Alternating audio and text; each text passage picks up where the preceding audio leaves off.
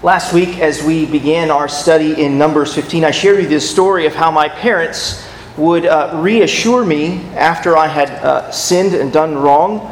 As a child, they would confront me in my sin, but they would also reassure me of their love for me. And this week, I want to remind you of a biblical story that follows along similar lines, or at least has similar themes in it. You remember the story of Peter and his denial of Jesus being Jesus' disciple. He denied being Jesus' disciple 3 times. And do you remember what Jesus did after his resurrection from the grave? Do you remember his conversation with Peter? In John's Gospel, in John chapter 21, Jesus restored Peter. And he reassured Peter that he would be used to bring God glory. Jesus said to Peter, "Peter, do you love me? Feed my sheep." Do you see what is coming out of Jesus' mouth with those words? Do you love me? Tend my sheep. Serve my sheep. Jesus is reassuring Peter that he will be used for his glory, which means that he loves him and has a relationship with him and cares about him and is not casting him off. In spite of Peter's failures and denials, Jesus was committed to using Peter to bring himself glory and his sheep good. This doesn't mean that Peter's past was inconsequential, but it also doesn't mean that Peter's past was insurmountable. Every Christian here today should appreciate that conversation in John 21 between Jesus and Peter. Each and every one of us has sinned against God, and yet He intends to use each and every believer to bring Him glory. Christian, just like Peter, Jesus has redeemed your past. Just like Peter, He wishes to use you in the present to bring Him glory.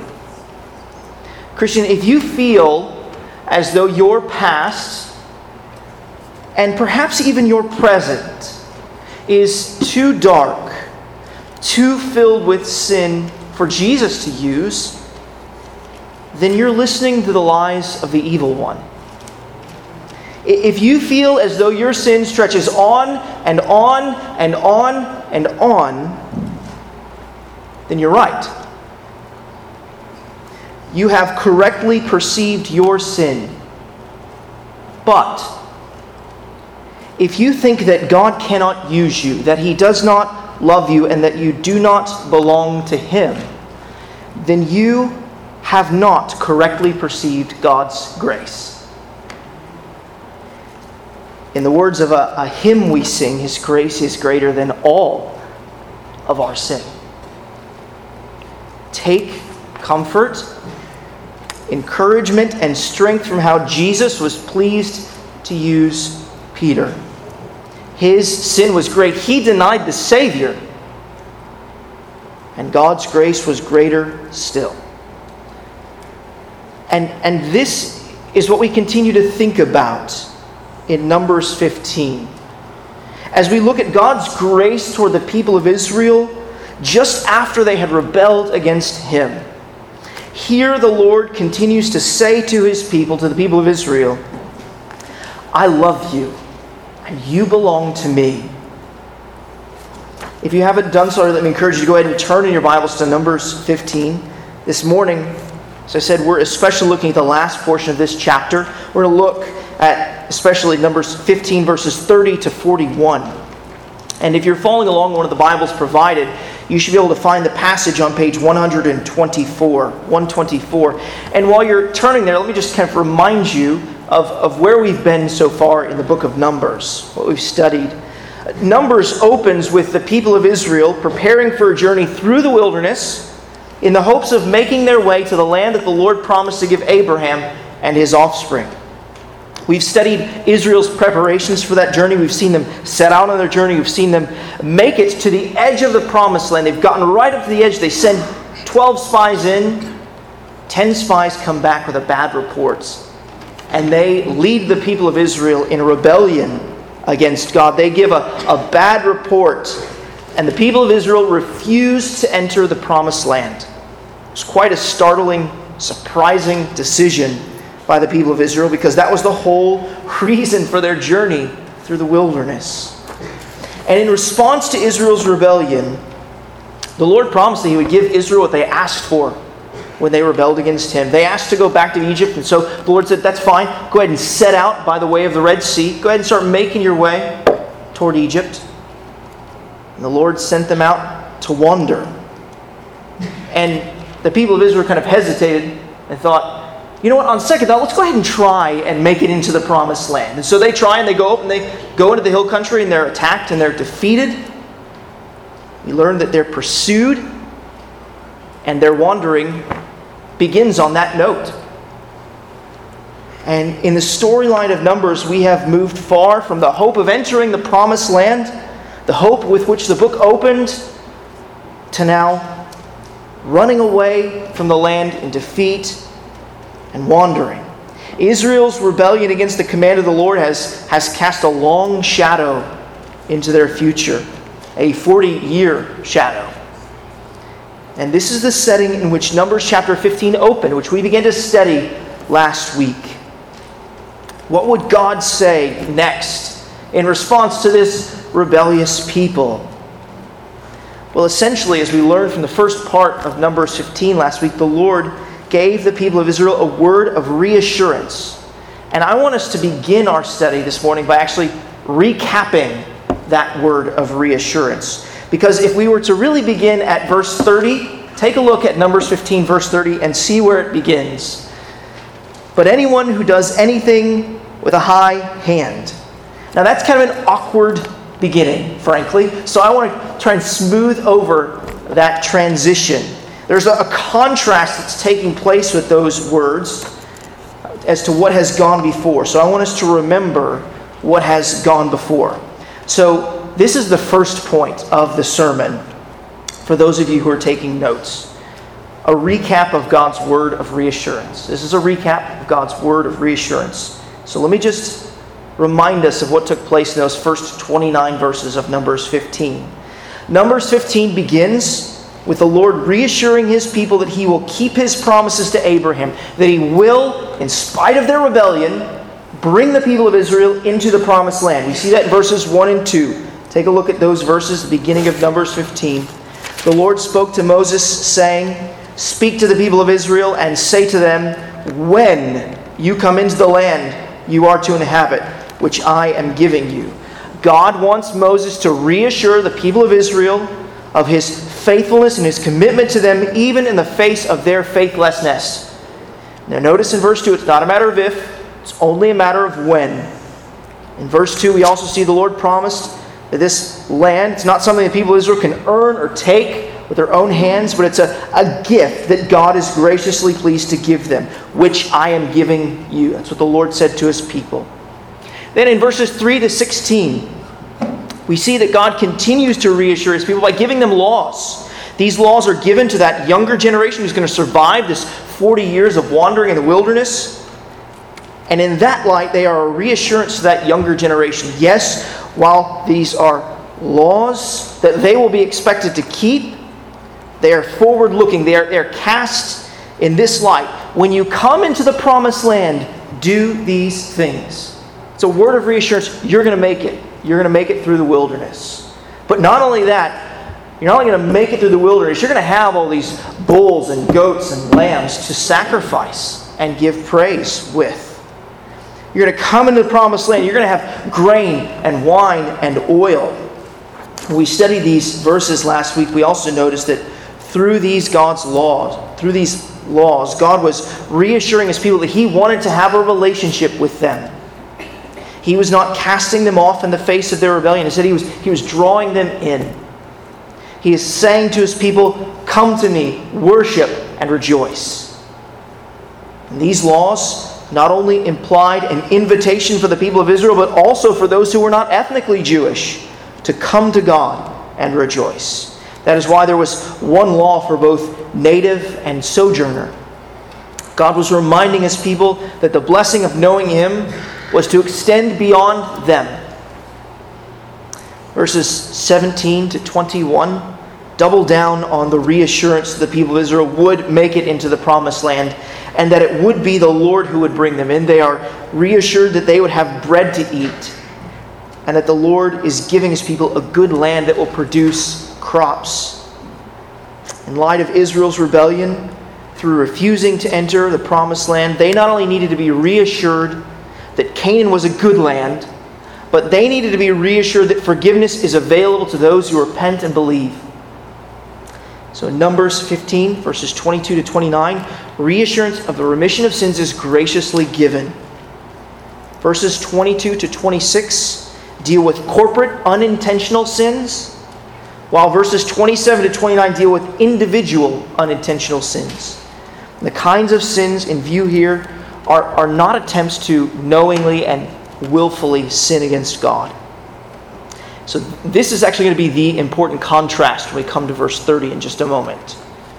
But for now, let's just keep our minds focused on this word of reassurance. The reassurance of these verses is that when a person or the congregation recognizes that they have sinned against God, they were to go to priests and to offer an atonement for their sins so that they may be forgiven. That's the reassurance of verses 22 to 29. When a spotless substitutionary sacrifice for sins was made, then the Lord would forgive his people. Look at verse 25 of Numbers 15. And the priest shall make atonement for all the congregation of the people of Israel, and they shall be forgiven. Now look at the end of verse 28. And he, this is the individual, and he shall be forgiven. What a comfort and word of reassurance it must have been to hear that their sins had been atoned for, that God's wrath against their sin had been satisfied, and that they had been forgiven. And this inevitably reminds us of our hope in Jesus Christ. Because of the shedding of Christ's blood, the remission of sins has taken place. The charges, penalty, and debt against God's people have been canceled because the punishment has been paid by Jesus Christ and through his blood. In Numbers 15, verses 21 to 29, the people of Israel and the sojourner who was with them were reassured of the remission of their sins for their unintentional sins.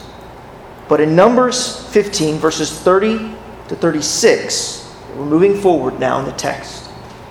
We're given another kind of reassurance. Another kind of reassurance is given to those who sin with a high hand. They are reassured that there will be retribution for rebellion. And that's what we're considering in our next point. This is our second point now. Second point, which is this: retribution for rebellion. Retribution for rebellion. As we look at this, read Numbers chapter 15, verses 30 to 36. Remember, Moses and the Lord has just addressed unintentional sins. Now we get into something different. Here's the contrast. Verse 30. But the person who does anything with a high hand, whether he is native or a sojourner, reviles the Lord, and that person shall be cut off from among his people, because he has despised the word of the Lord and has broken his commandment. That person shall be utterly cut off. His iniquity shall be on him. While the people of Israel were in the wilderness, they found a man gathering sticks on the Sabbath day. And those who found him gathering sticks brought him to Moses and Aaron and to all the congregation. They put him in custody because it had not been made clear what should be done to him. And the Lord said to Moses, "The man shall be put to death. All the congregation shall stone him with stones outside the camp." And all the congregation brought him outside the camp and stoned him to death with stones, as the Lord commanded Moses. So you see, in contrast to those who sin unintentionally and repent of it, while trusting in the substitutionary atonement of an innocent animal for the remission of their sins, those who intentionally sin against the Lord will be punished. While unintentional sins may be pardoned, the intentional reviling of the Lord will be punished. And here we're no longer talking about sins of ignorance. No, we're talking about deliberate and defiant rebellion. Leviticus chapter 6 makes provision for those who deliberately sin, but openly and publicly confess and repent of it. However, that is not what seems to be in view here. What seems to be in view here is an open, blatant, knowledgeable, and unrepentant rebellion against the living God. One commentator, Baptist theologian John Gill, piled up the adjectives when he was describing this kind of sin. This kind of sin, he said, flows from a proud heart, a man who is haughty, insolent, obstinate, stubborn, and self-willed. This is a sin with a purpose and design to be open and public. It displays a lack of reverence for God or regard for your fellow man. And consider how this sinning with a high hand is described there in verse 31. Sinning with a high hand was defiantly despising the word of the Lord. It was nothing less than deliberately breaking God's commandments. I think that those two phrases are meant to explain one another.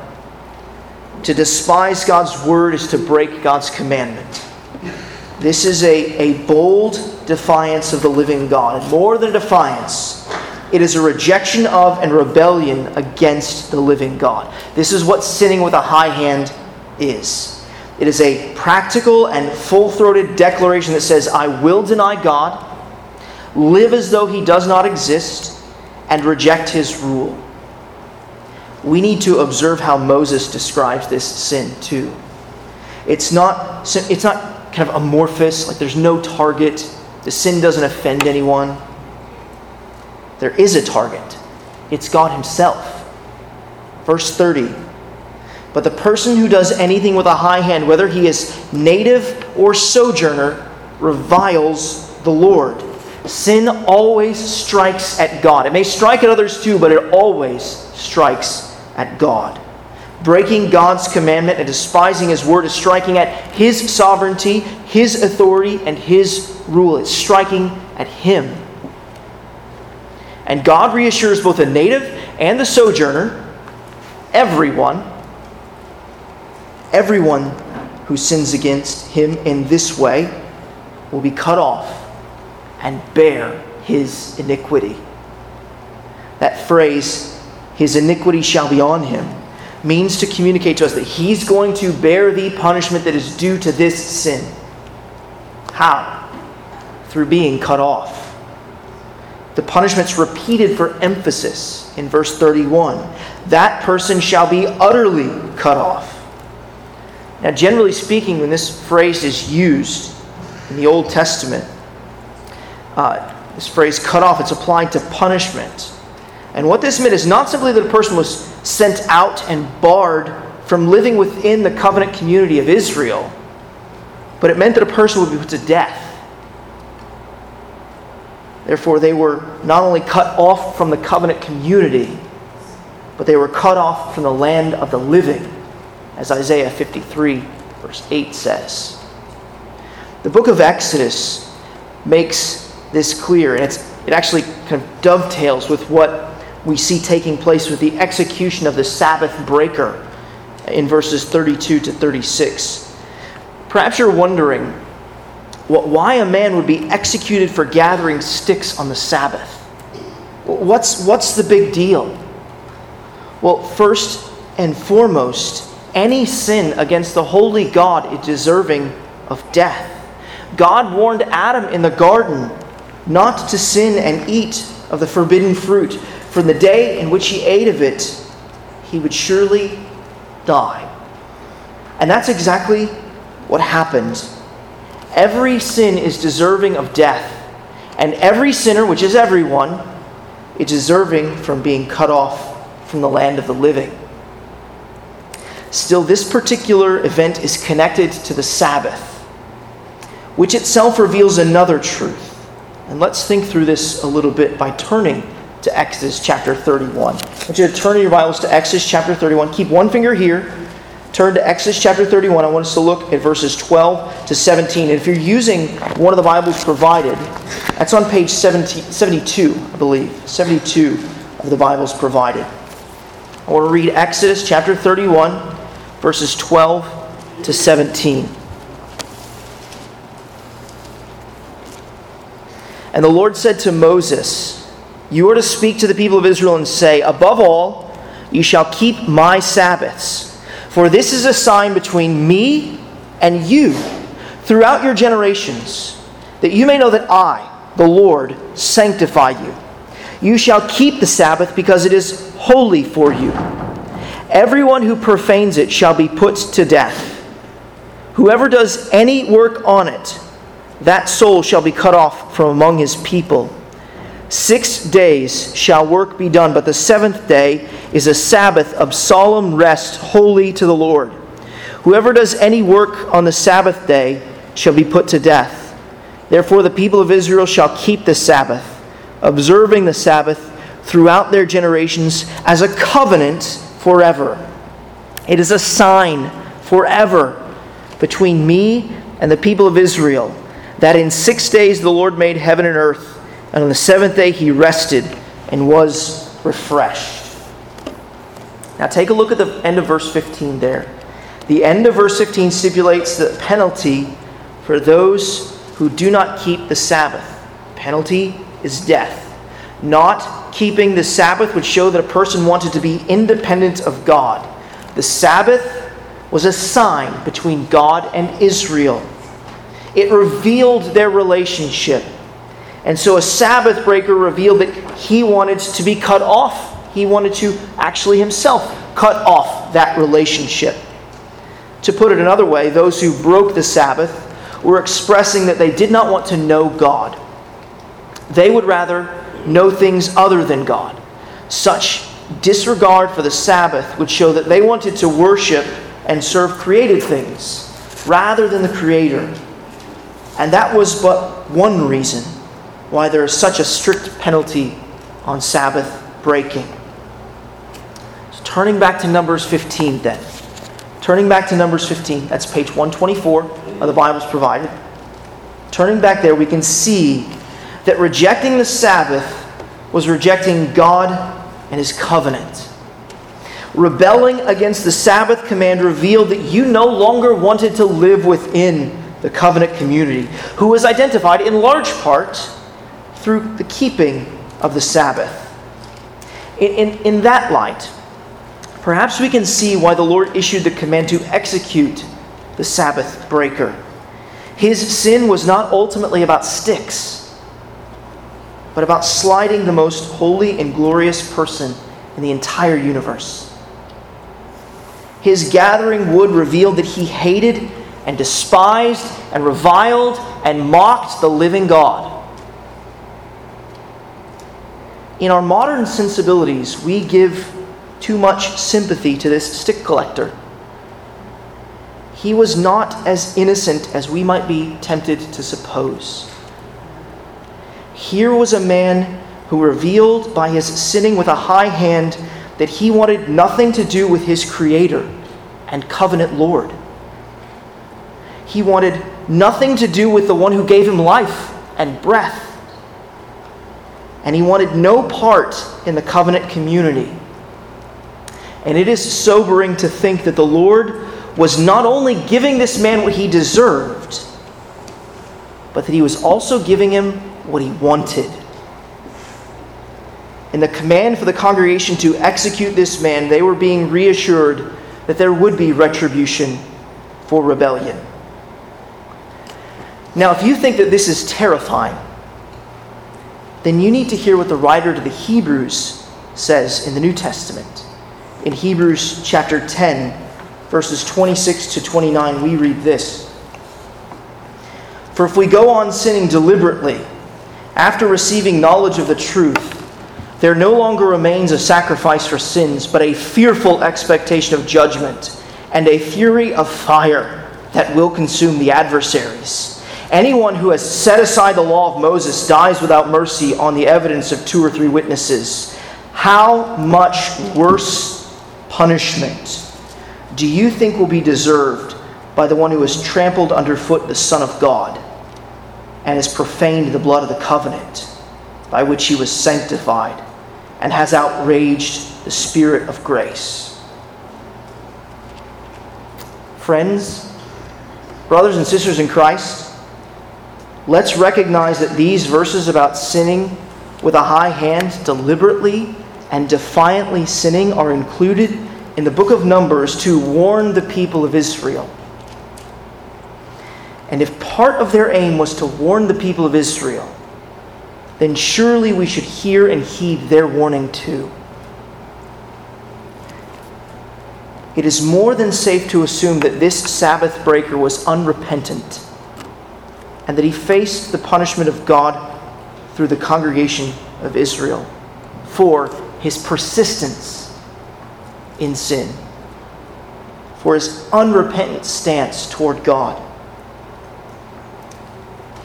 God has not called the New Testament church, He's not called our church to continue and carry on this practice of putting unrepentant members of the covenant community to death. We are not going to walk out those doors and go out into the street and stone some member of our congregation. We are not going to do that. Let me just repeat that. We're not going to do that. The Lord has not called us to do that. Having said that, though that does not continue in the New Covenant era, there is a kind of cutting off that the New Testament church is positively commanded by God to practice.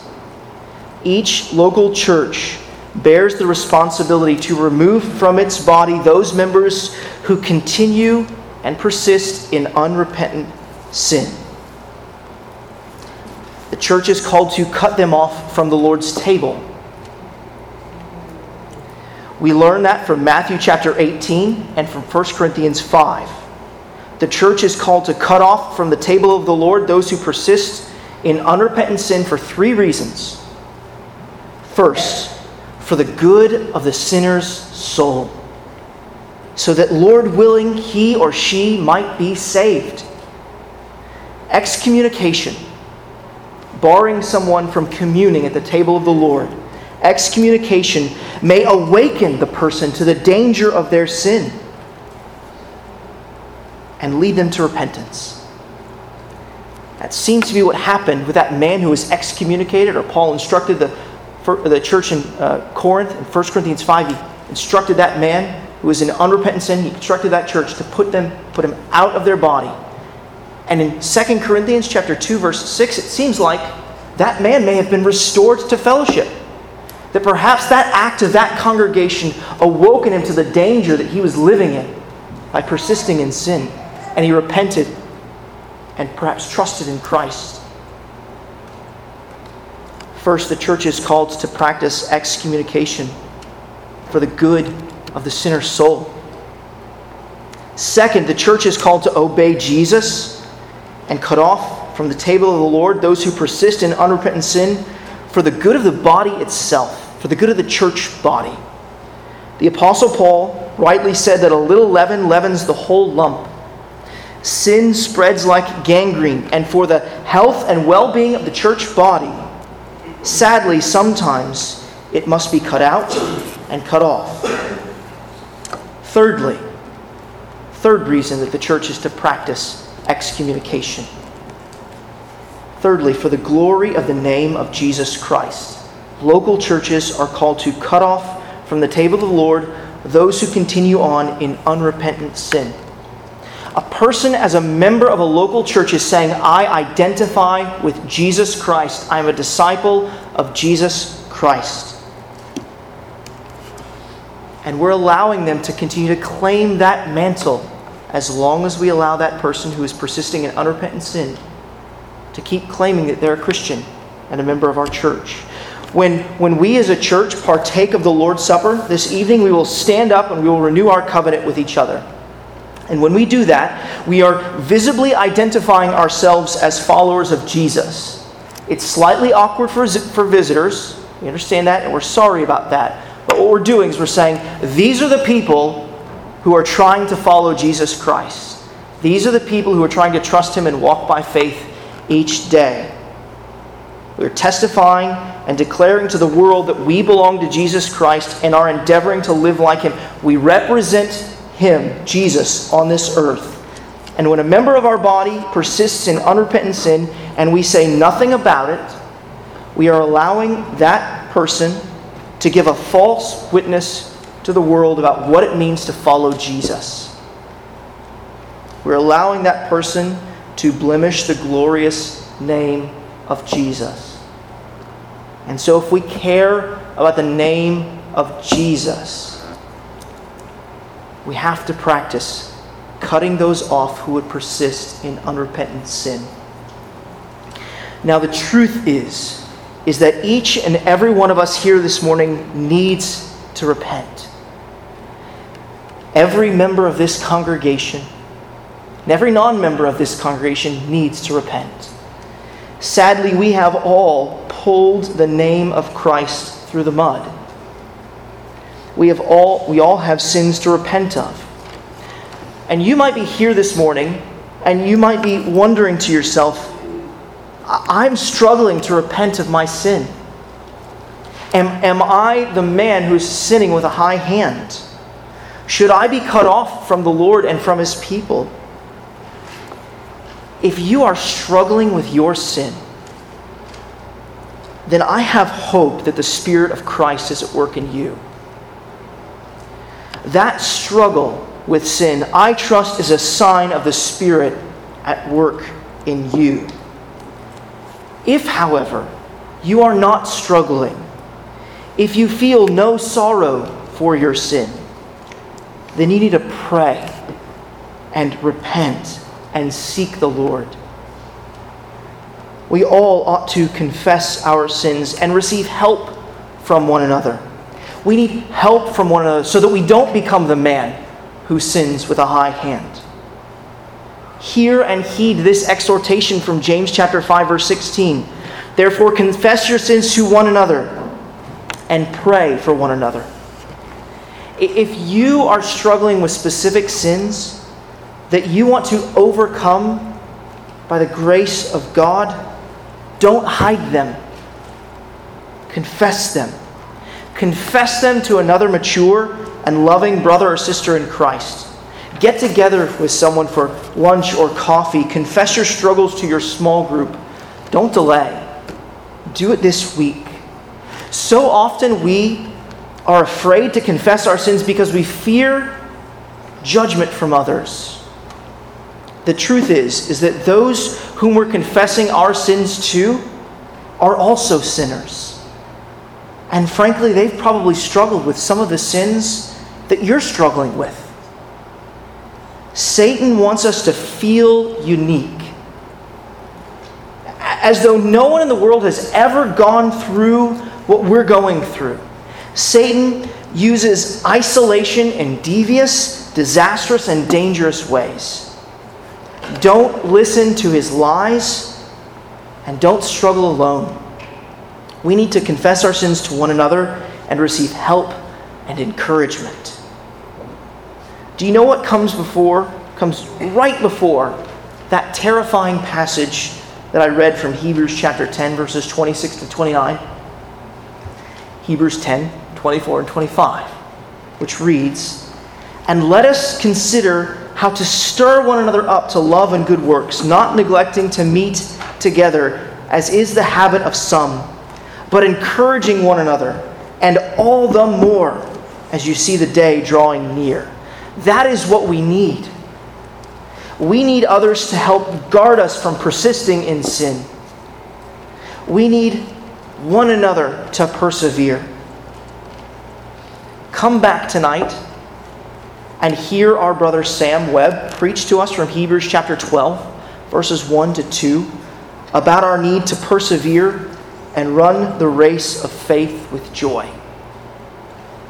We know in our hearts that we deserve to be cut off from God and from His people. But the good news of the Bible is that Jesus was cut off from the land of the living for all of those who would ever turn from their sins and place their faith in Him. I don't know if you caught this, but if you look at verse 36, do you see where this man was taken to be executed? He was taken outside the camp. And do you know where Jesus suffered and died for commandment breakers like you and me.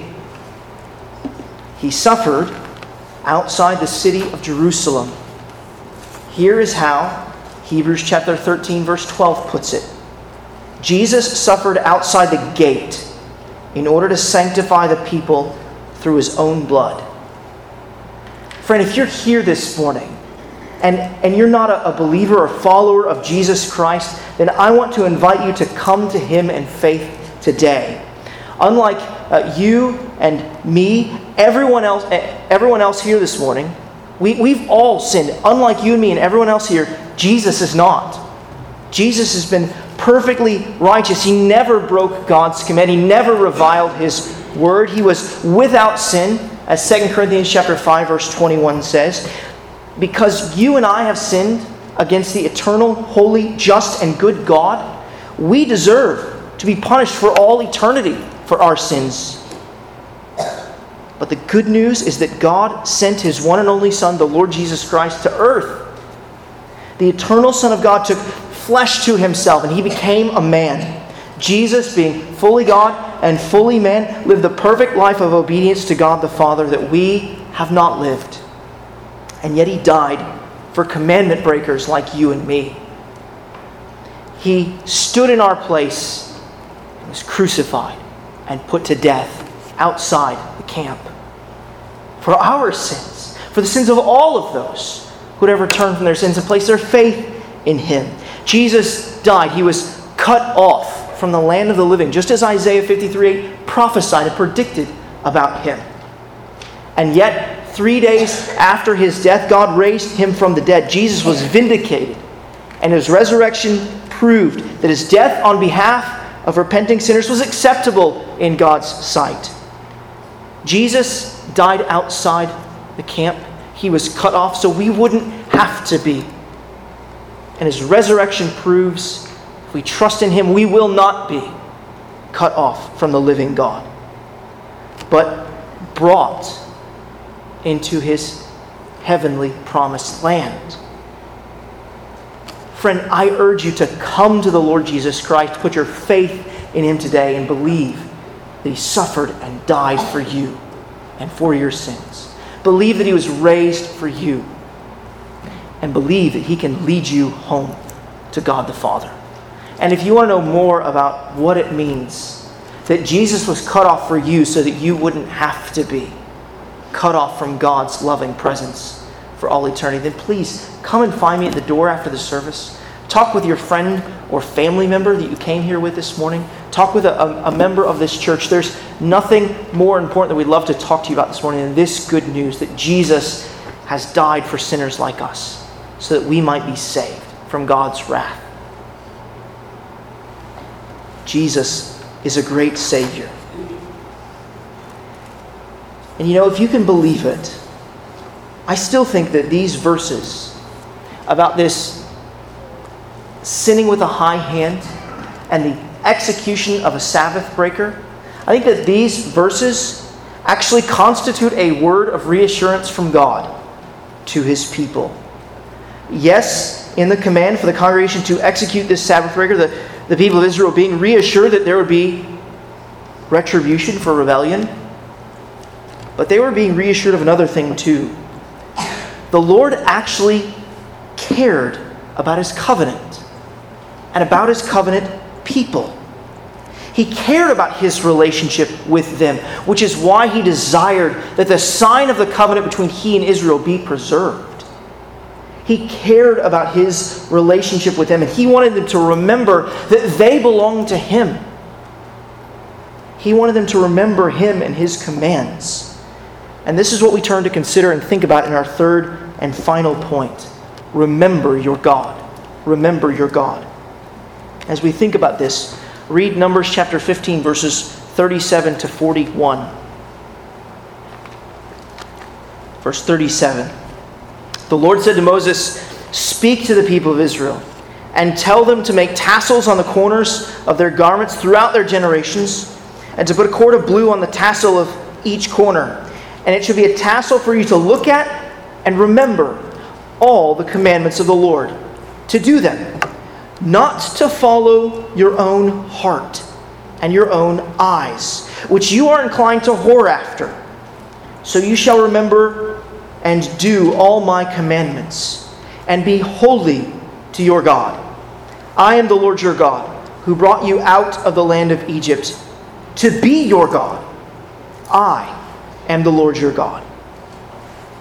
These verses revolve around the idea that the Lord and His commands are to be remembered. These verses even make clear that the Lord provides a means for this remembering, the tassels. He provides a reason for this remembering, the natural inclinations of Israel's heart, and the motivations for this remembering, that Israel belongs to God.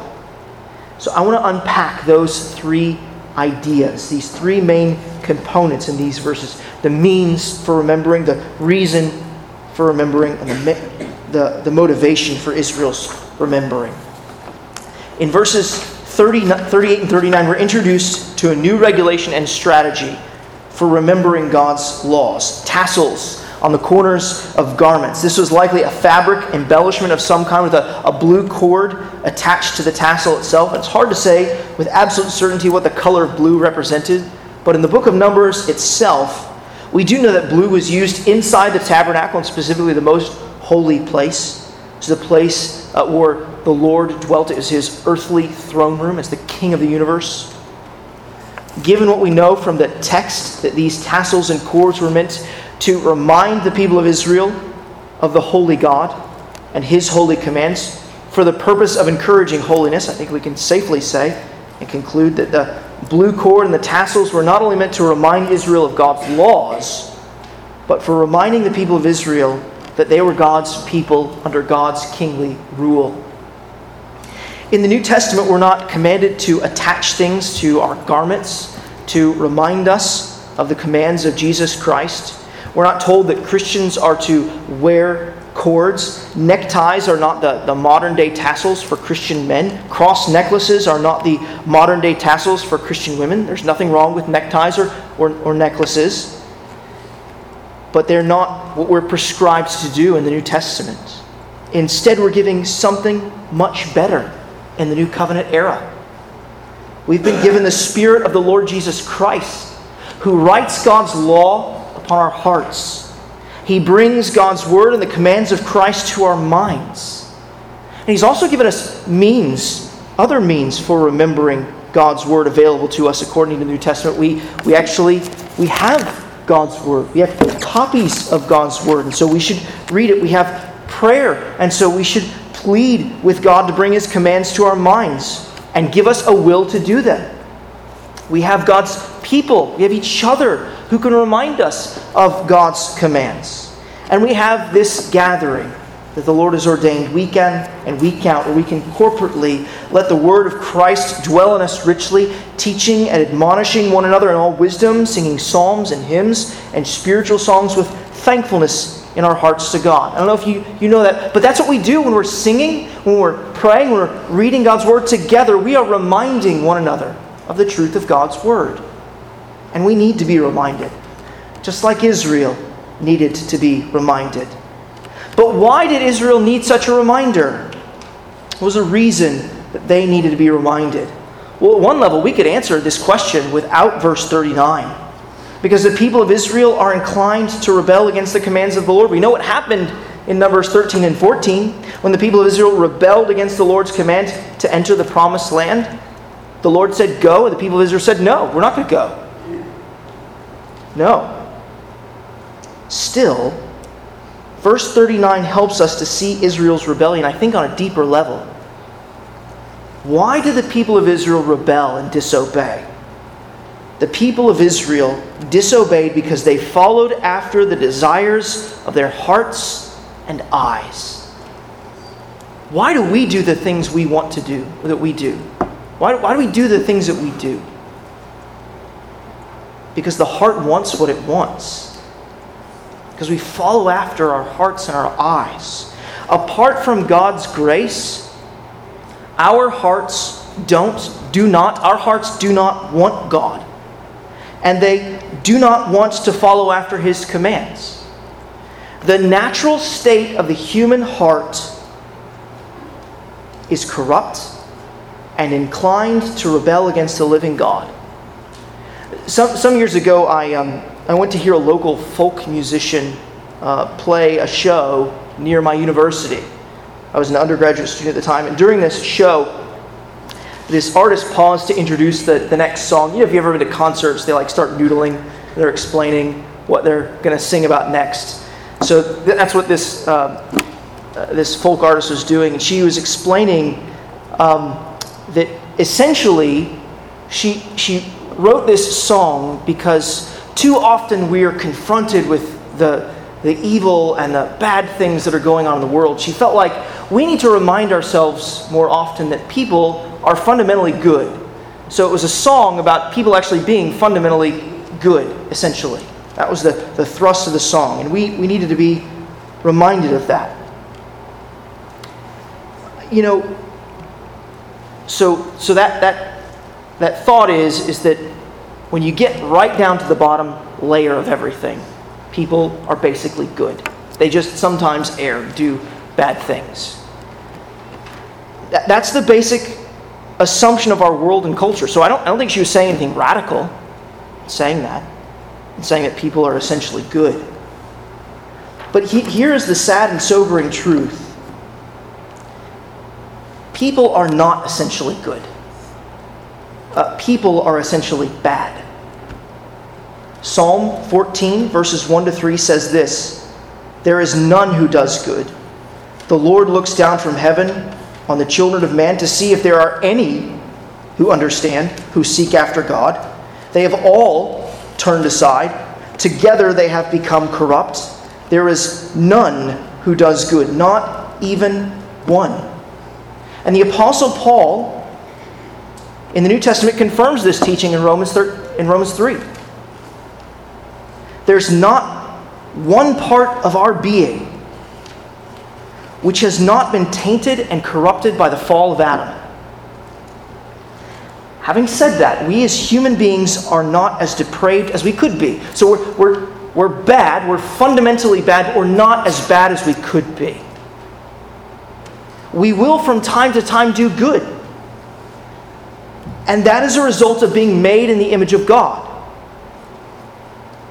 However, the truth of the Bible is that by nature our hearts are utterly void of that holiness required by the law of God, and that we are positively inclined toward evil.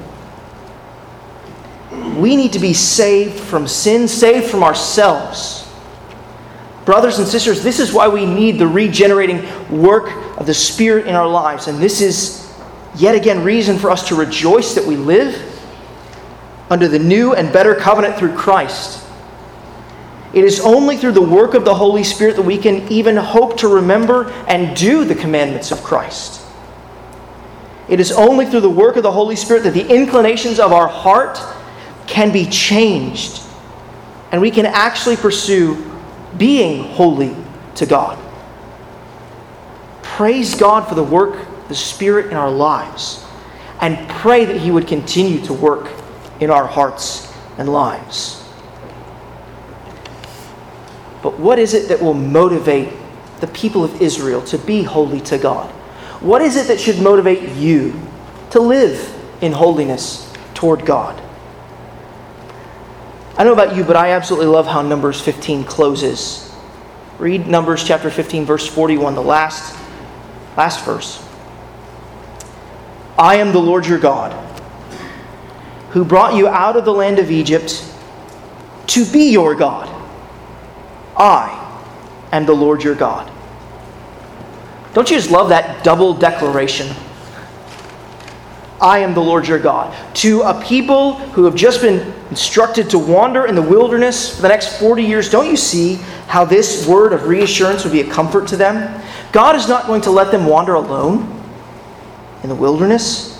He has bound Himself to them. He is Israel's God. In fact, it was the very purpose for which He brought them out of Egypt. That's what He says. I brought you out of Egypt to be your God. He saved and rescued them from slavery in Egypt to be their God. And He was not going to leave them or forsake them. Israel needed to remember that Yahweh was their God. And so He gave this divine declaration twice, right? So when I repeat, this is the next point that we're going to be studying in our sermon. I give you the point, and I say it again. I want you to remember it. The Lord says it twice. He wants His people to remember this. I am the Lord your God. I am binding myself to you. I am committing myself to you. This reminder from God Himself was the motivation for hearing and heeding God's commands. This is the indicative which gives God's people energy and joy to carry out His imperative. In other words, Israel ought to remember and keep God's commands because they belong to God, because they belong to the great I Am. Do you love that? I am the Lord your God. I think the Lord's signaling to His people, I am the Lord your God. I'm Yahweh. And this is where I want us to conclude. I want us to conclude by reflecting on the truth that this is our same position in Jesus Christ. Israel has been brought out of the land of Egypt, out of slavery, because God has purposed to be their God. Likewise, Jesus has brought us, rescued us, and redeemed us from slavery to sin so that He might be our God. Brothers and sisters, in 1 Corinthians chapter 6, verses 19 and 20, we're told that we are not our own, for we've been bought with a price. Well, if we are not our own, who do we belong to? The one who bought us. And who is that? It's Jesus. We belong to Jesus. He purchased us with His own blood. Acts chapter 20, verse 28.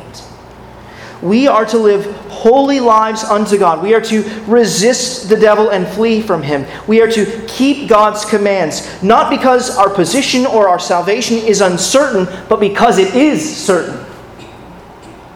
Remember Christ. And remember that Jesus will give His people what He has promised. He will give His people what He has promised. He will bring us into the promised land of heaven because we belong to Him. And He calls us to remember that He has declared Himself to be our God, that He has redeemed us from slavery for the very purpose of being our God. Christian, remember that you are not your own, but that you belong to Jesus. Let's pray together.